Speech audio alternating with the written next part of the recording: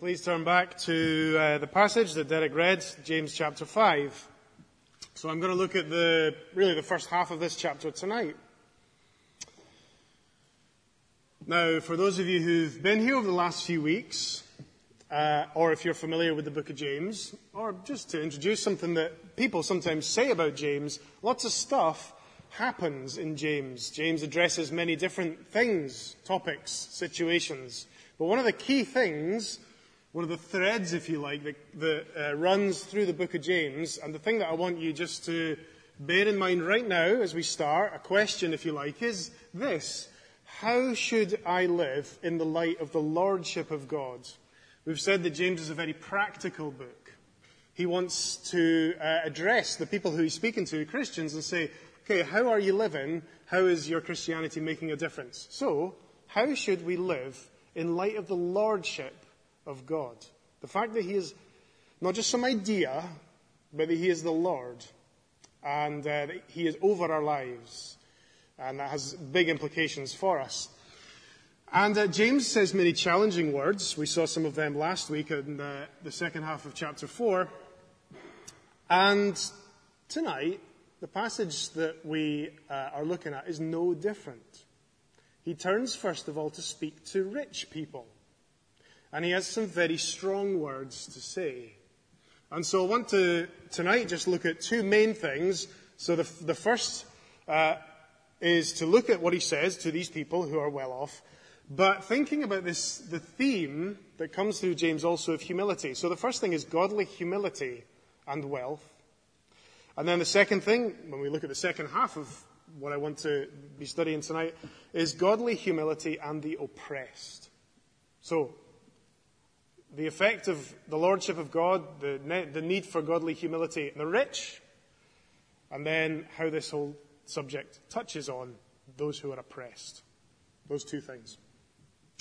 So James addresses those who are well off and who are exploiting people, who are reveling in their riches, who love how wealthy they are, and who have no care for the poor and for the people who they may be exploiting as they get rich. Now, in some ways, having that kind of concern is quite on trend in our society. It's a noble thing to be concerned about. Exploitation, generally speaking, we don't like that. Much in the media that you will read will be against that kind of behavior, and rightly so. James, though, isn't just addressing this subject because it makes him feel upset. He's not just being on trend, if you like.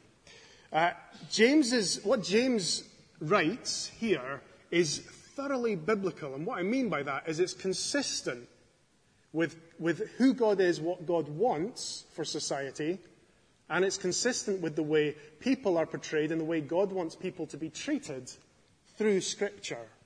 So what I want to do, just as we start, just as we get into this subject initially, is to see a very few examples, to trace this very briefly through the Bible. I'll just read them. You don't have to flick about and look them up. Just to see how deeply biblical and how this comes out of God's concern for people. It's not just a trend. It's to do, in fact, with the fact that God made people in his image, and there is an inherent dignity in humankind. And so, therefore, exploitation, the kind of exploitation that James is talking about, is distasteful to him and to God. So, let me just pick up a few references that display this. Leviticus might be a book that gives you the fear. You might think, I've not been there for a while, and I'm not going to go there because it's complicated or it's old-sounding. But in Leviticus, we have actually a lot of practical teaching for the community of God's people. And one thing that God institutes, if you like, and that he commands them, is this concept of Jubilee, which I'm not going to say a lot about, but it basically meant that it took away from the possibility of people in a very selfish way, and in a wrong way, heaping up for themselves more and more and more and more and more, and other people getting poorer and poorer and poorer and poorer. And it dealt with that situation. So land was to be returned rather than overly accumulated or wrongfully accumulated. That's a principle that God works into the fabric of his people's civic life. their consciousness of how they should live, how they should treat one another. New Testament, Jesus says this one line. You may know this line. Just remember it again. Jesus says, do not store up for yourselves treasures on earth. See that word there, store. Because really what he's bringing out is what James is talking about here, this idea of hoarding. People who just accumulate massively. And they keep on accumulating. And they keep on accumulating because it's in the accumulation of wealth or stuff or people who they preside over and tell what to do, who they basically own, that they feel a sense of security or purpose. It's in that sense of hoarding, storing. So Jesus says, don't store up for yourselves treasures on earth. Because, of course, as we'll see, it's a futility. So Leviticus and Jesus, and that brings us to our passage here, where James says, come now, you rich, weep and howl for the miseries that are coming upon you. Your riches have rotted, and your garments are moth-eaten. Your gold and silver have corroded, and their corrosion will be evidence against you, and will eat your flesh like fire. Strong words, like I said. But it's this idea of these riches that have been accumulated that will eventually do what Jesus said. They will do you no good, and they'll just corrode. Even, we know gold and silver won't corrode, but Jesus uses this example here to show how they may as well. It's so purposeless, accumulating these things over and over again for no reason. Or at least for the illusion that they will give us a sense of continuing importance, significance, something to hold on to. Jesus says it's all going to go. And in many ways we know this, don't we? There's something about the way we understand life that tells us this. This is really God reinforcing this through this book. I was thinking of a film, Citizen Kane, a character in that called Charles Foster Kane, who's a newspaper magnate, very successfully. He gets hugely rich, and I don't know if you've seen it, but the final scene of that movie is, sorry to spoil things, his death. And but it's remarkable because it's him in this huge palace, this great vast place that he's bought for himself, with this kind of aerial shot looking down on this enormous room with all these riches and treasures that he's literally accumulated, stacked up around him. And he perishes, very lonely. And it just made me think it's like just a desperate old man in a junk shop. All these things that were so important to him, just gone. For him, gone. And so there's that sense of the futility of stacking up stuff and trusting in these things. And that's really what is brought out consistently in the Scriptures. And we are always asked, is there something apart from the Lord that we think will give us significance now and hope for the future? Is there anything that you put your trust in, that you think now gives you more meaning because you have this thing, more significance than other people, and that you're holding on to as a thing that somehow will give your life more significance, will perpetuate it for longer, or whatever it is? So that's the first thing, this idea of hoarding that James brings out here. But he also brings out and speaks against exploitation. So that's, if you like, the other main thing that he's speaking about in this section. Exploitation. Those who are getting rich at the expense of others. Maybe particularly in this case, labourers, people who they simply have working for them, who they treat really badly, pay them a pittance, don't care about their conditions, couldn't care less as long as they're getting rich. So again, let me just pull out a few verses from the Bible, back to Leviticus. This is a thoroughly biblical concern. It's a thoroughly godly concern. In Leviticus chapter 25, see the concern that is expressed in this verse for the brother or sister who becomes poor. If your brother becomes poor and cannot maintain himself with you, you shall support him as though he were a stranger and a sojourner. Take no interest from him or profit. See the concern there for the person who becomes poor. Don't exploit him. Don't say, brilliant opportunity, I can get rich. You care for him or her. You don't take more from that person than they can afford to give you. Another prophet in Amos chapter 6, these words. Again, very strong words to those who love to celebrate their riches at the expense of others. In Amos chapter 6, woe to those who lie on beds of ivory and stretch themselves out on their couches, who anoint themselves with the finest of oils, but are not grieved over the ruin of Joseph. Now that brings in a slightly different thing. These verses and the biblical teaching isn't saying riches in and of themselves, anointing yourself with oil, having a couch is wrong. But it's these people who say, this couch is the brightest, most expensive couch I could possibly have bought, and I love it. And I will anoint myself in this oil, and it is the finest oil. And I have all of these things, and couldn't care less about those who are exploited, those who are poor, and in this instance, the ruin of Joseph. The ruin of Joseph. If you like, in broad terms, the bigger picture, the spiritual picture, the church. The church, God's people. And again, bringing us back up to our chapter in James chapter 5, we read these words in verse 5. You have lived on the earth in luxury and in self-indulgence. You have fattened your hearts in a day of slaughter. They're blind to the reality that James is trying to awaken within them, these people that he's speaking to, these people who are wealthy and who are misusing their wealth and maltreating those who are round about them, maybe their own employees. You have lived on the earth in luxury and in self-indulgence. There's no sense in these people of regard for the other. There's no sense here of what we read earlier about the brother who has become poor, of caring for that brother. And this is a thoroughly biblical, a thoroughly godly concern.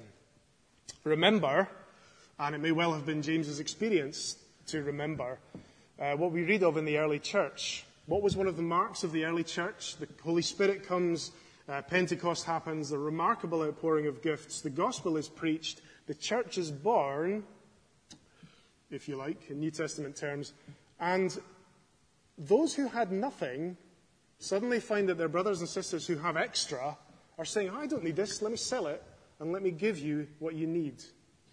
There was the church acting this principle of not just reveling in hoarding and building up stuff that would ultimately do them no good, but in saying, I don't need this. I want to give to you so that you have enough. That was the church acting out this principle that we're looking at here.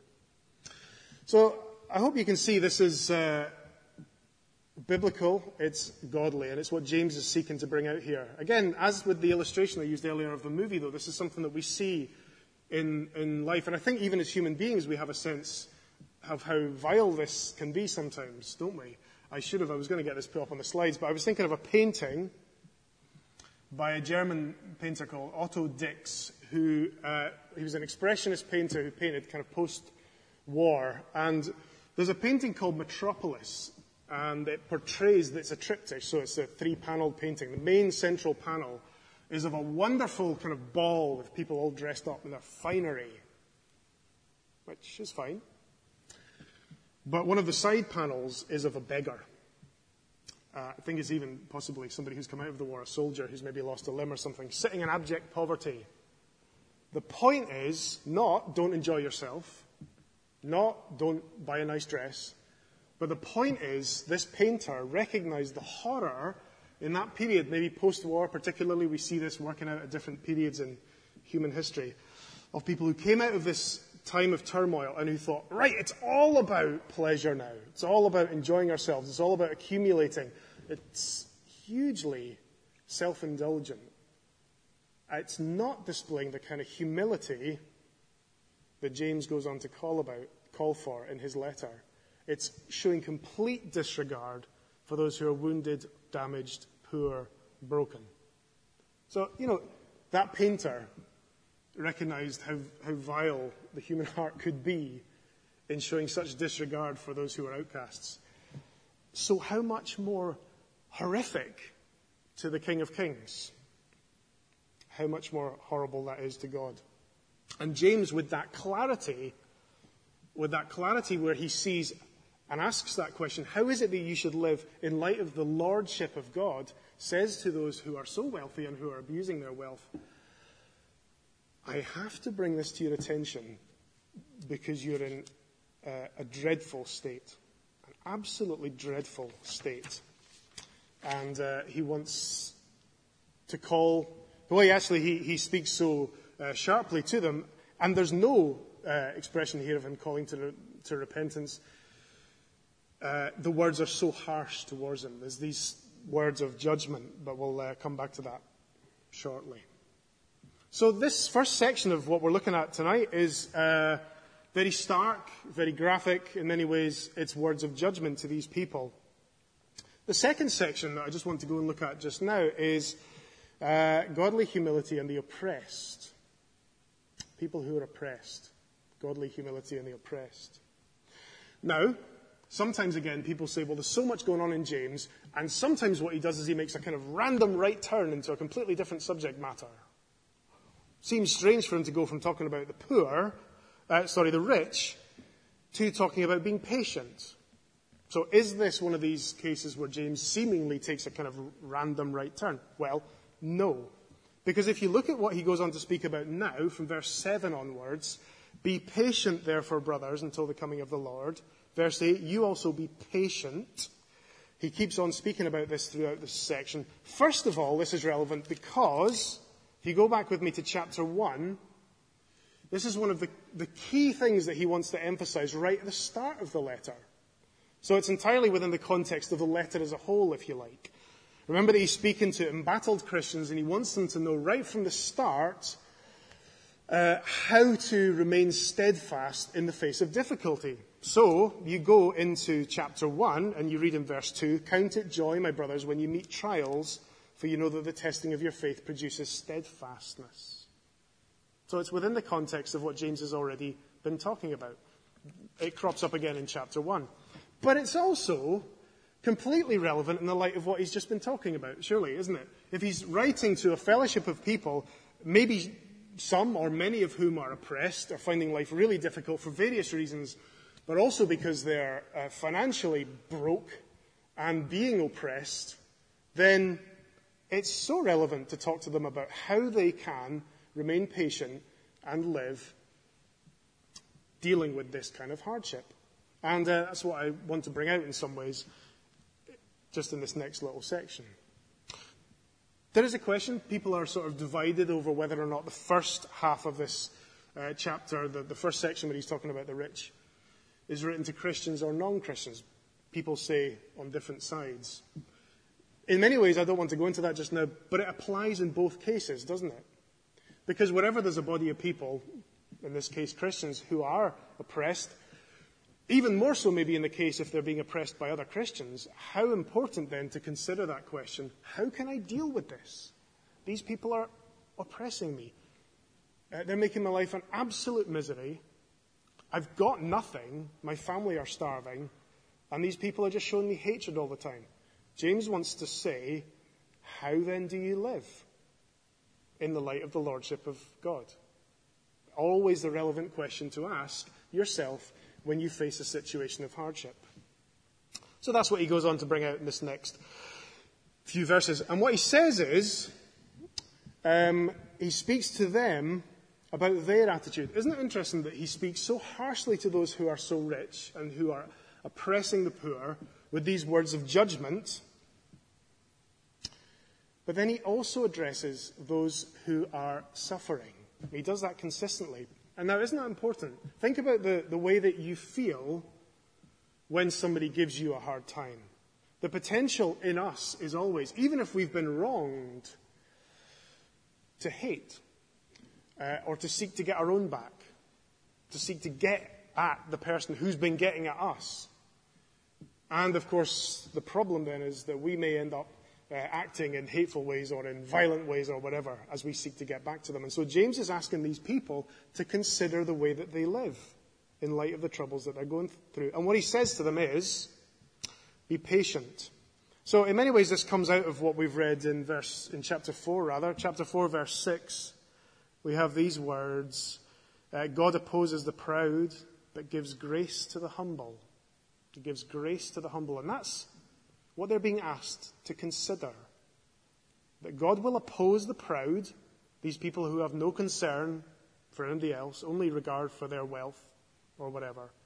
But he gives grace to those who humble themselves, which is what they're having to do.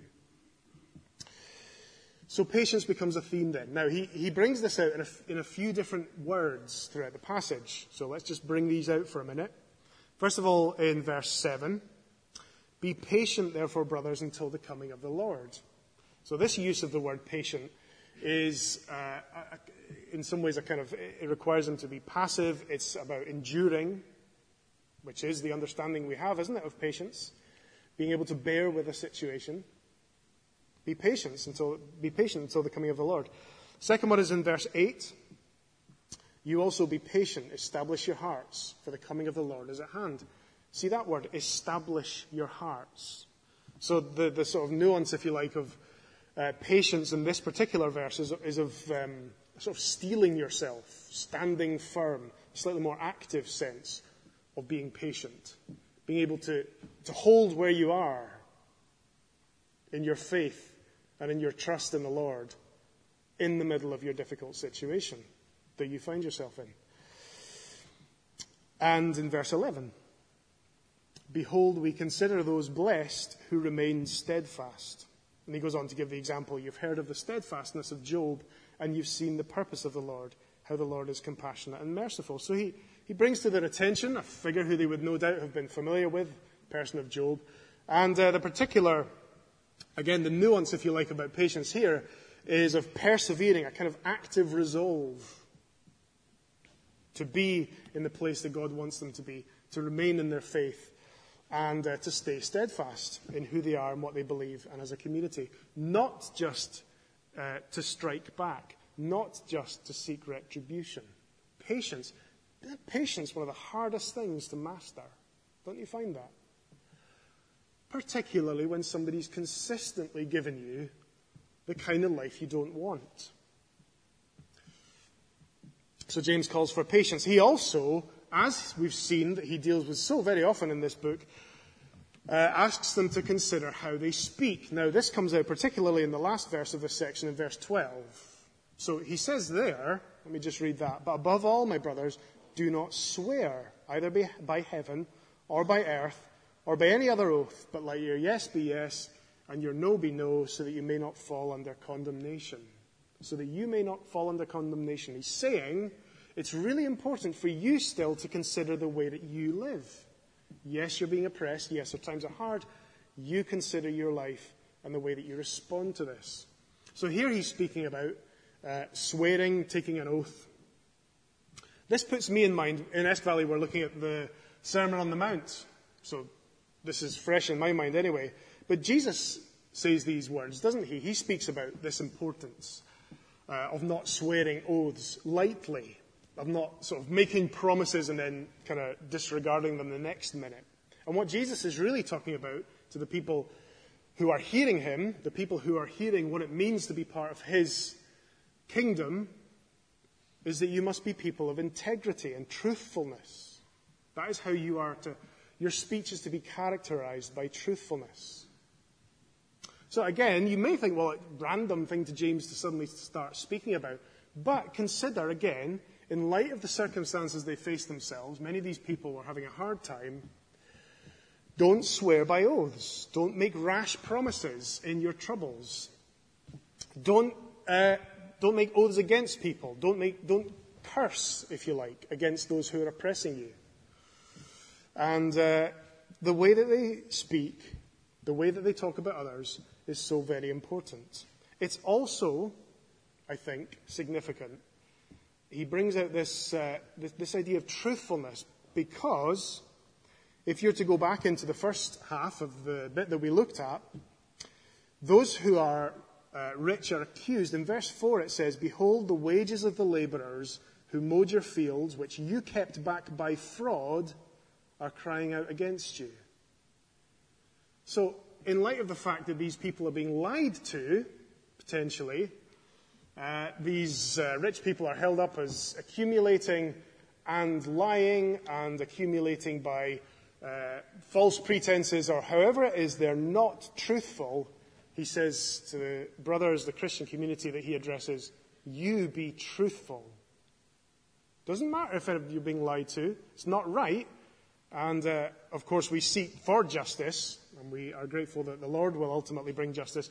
But you be truthful. You be characterized by truthfulness in the way that you speak. And that applies to those who oppress them, but it also applies within the fellowship.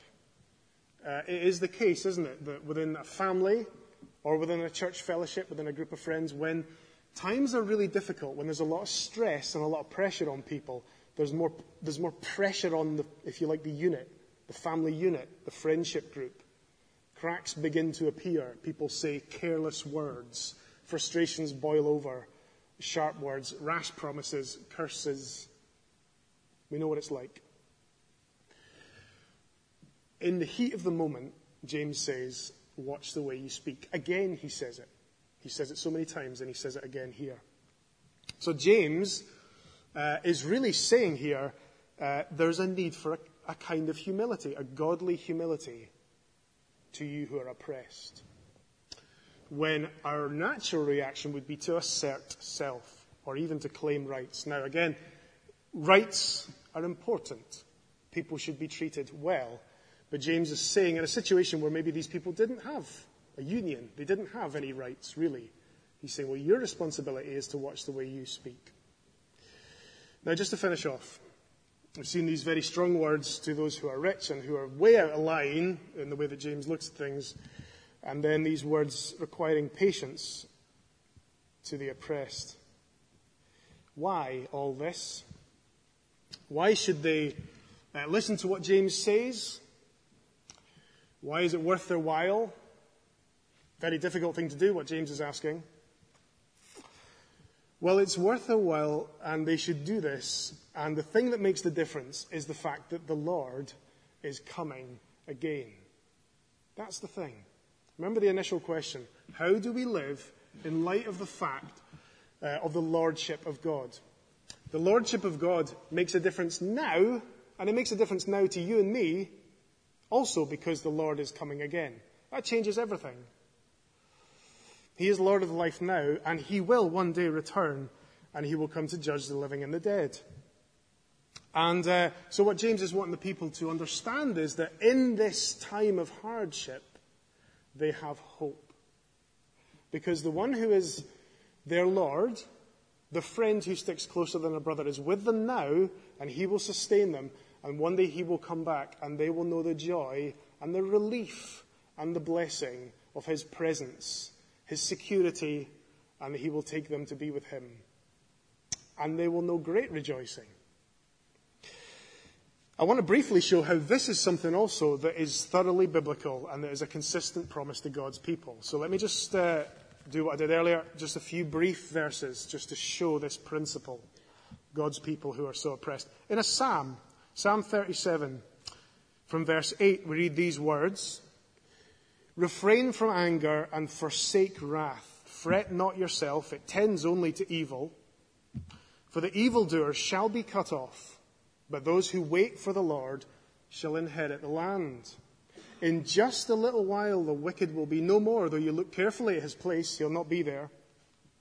But the meek shall inherit the land and delight themselves in abundant peace. Remember that word meek? The meek shall inherit the land and delight themselves in abundant peace. In Matthew, in chapter 5, in the Sermon on the Mount, again, this was close to my mind when I was thinking about this. Jesus says these words in Matthew chapter 5. Blessed are those who are poor in spirit, for theirs is the kingdom of heaven. Those who are poor in spirit, who recognize the poverty of their own heart, their own self, the fact that they need the Lord God, for theirs is the kingdom. They may not have any kind of kingdom right now. You may not have any kind of kingdom right now. But one day you will know that kingdom fully. Then he goes on to say this, blessed are the meek, for they shall inherit the earth. There's that word again, blessed are the meek. Meek doesn't mean some sort of poor, pathetic person who never chirps up or says anything. The meek are those who won't constantly assert themselves over God and say, God, this is what I expect from you in my life, or over others, though they may be wronged.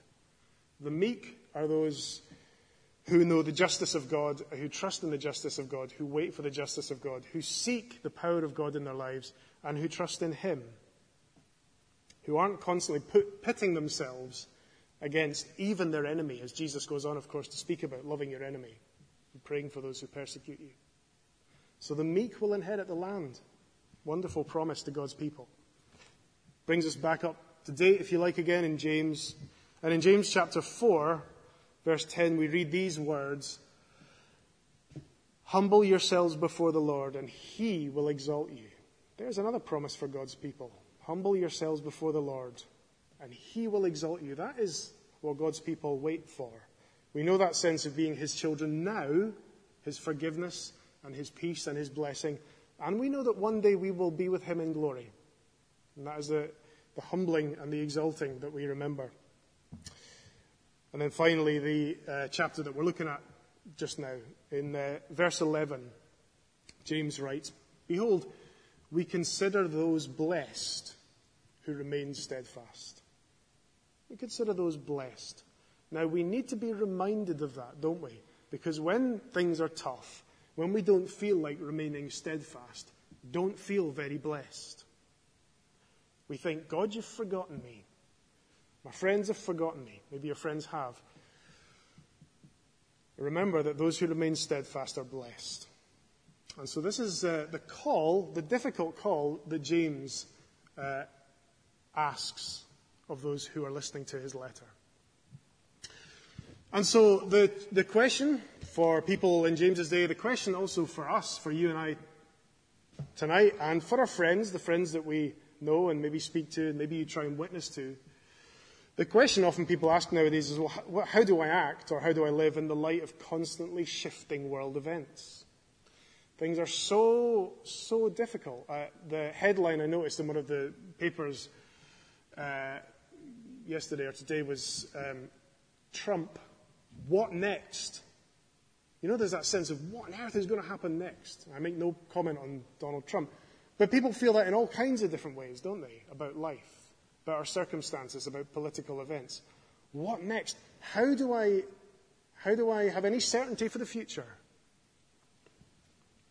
Well, the certainty that we mentioned and that I want to come back to, that is a game changer and that has a bearing on every one of our lives, on your life, and on my life, is that the Lord Jesus will come again. That's what's brought out throughout this passage. The Lord Jesus is coming again. That has fundamental consequences for every single one of us. It is the game changer. It is the game changer for those who feel so secure in their palaces with all of their stuff and their huge bank accounts and their massive influence. Won't get them anything when the Lord returns to judge the living and the dead. He is the one who will bring justice on the earth. And he is the one in whom, and if this is you tonight, if your trust is in something other than the Lord Jesus, then you need to think very seriously about that. Jesus is coming again, and he will judge the living and the dead. This is a call to repentance if Christians are caught up in this sin of putting their trust in something other than him. But it's also the game changer for those who are oppressed.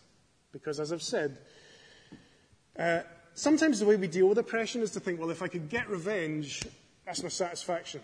That'll feel good. That'll change things for me. If I can get justice. Now, justice is right, and we want justice, and we stand up for people's justice. But even sometimes in justice, we don't feel fully satisfied. Maybe we get justice in one thing, and then another injustice happens.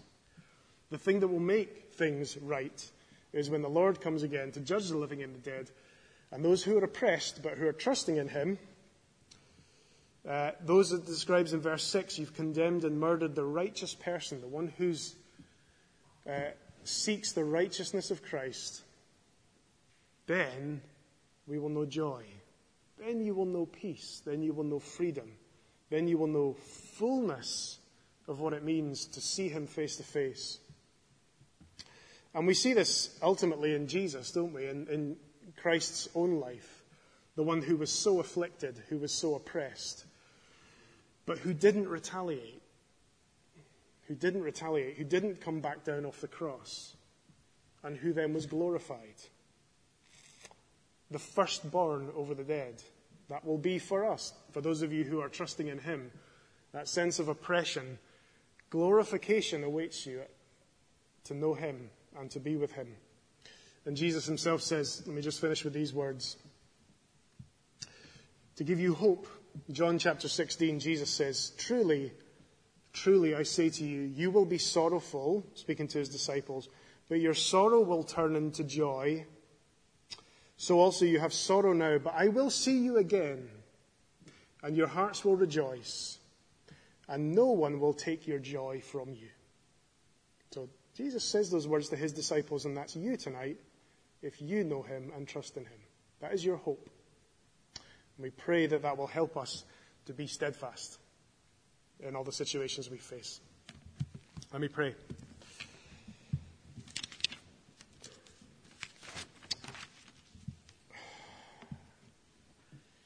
Father, we pray for grace.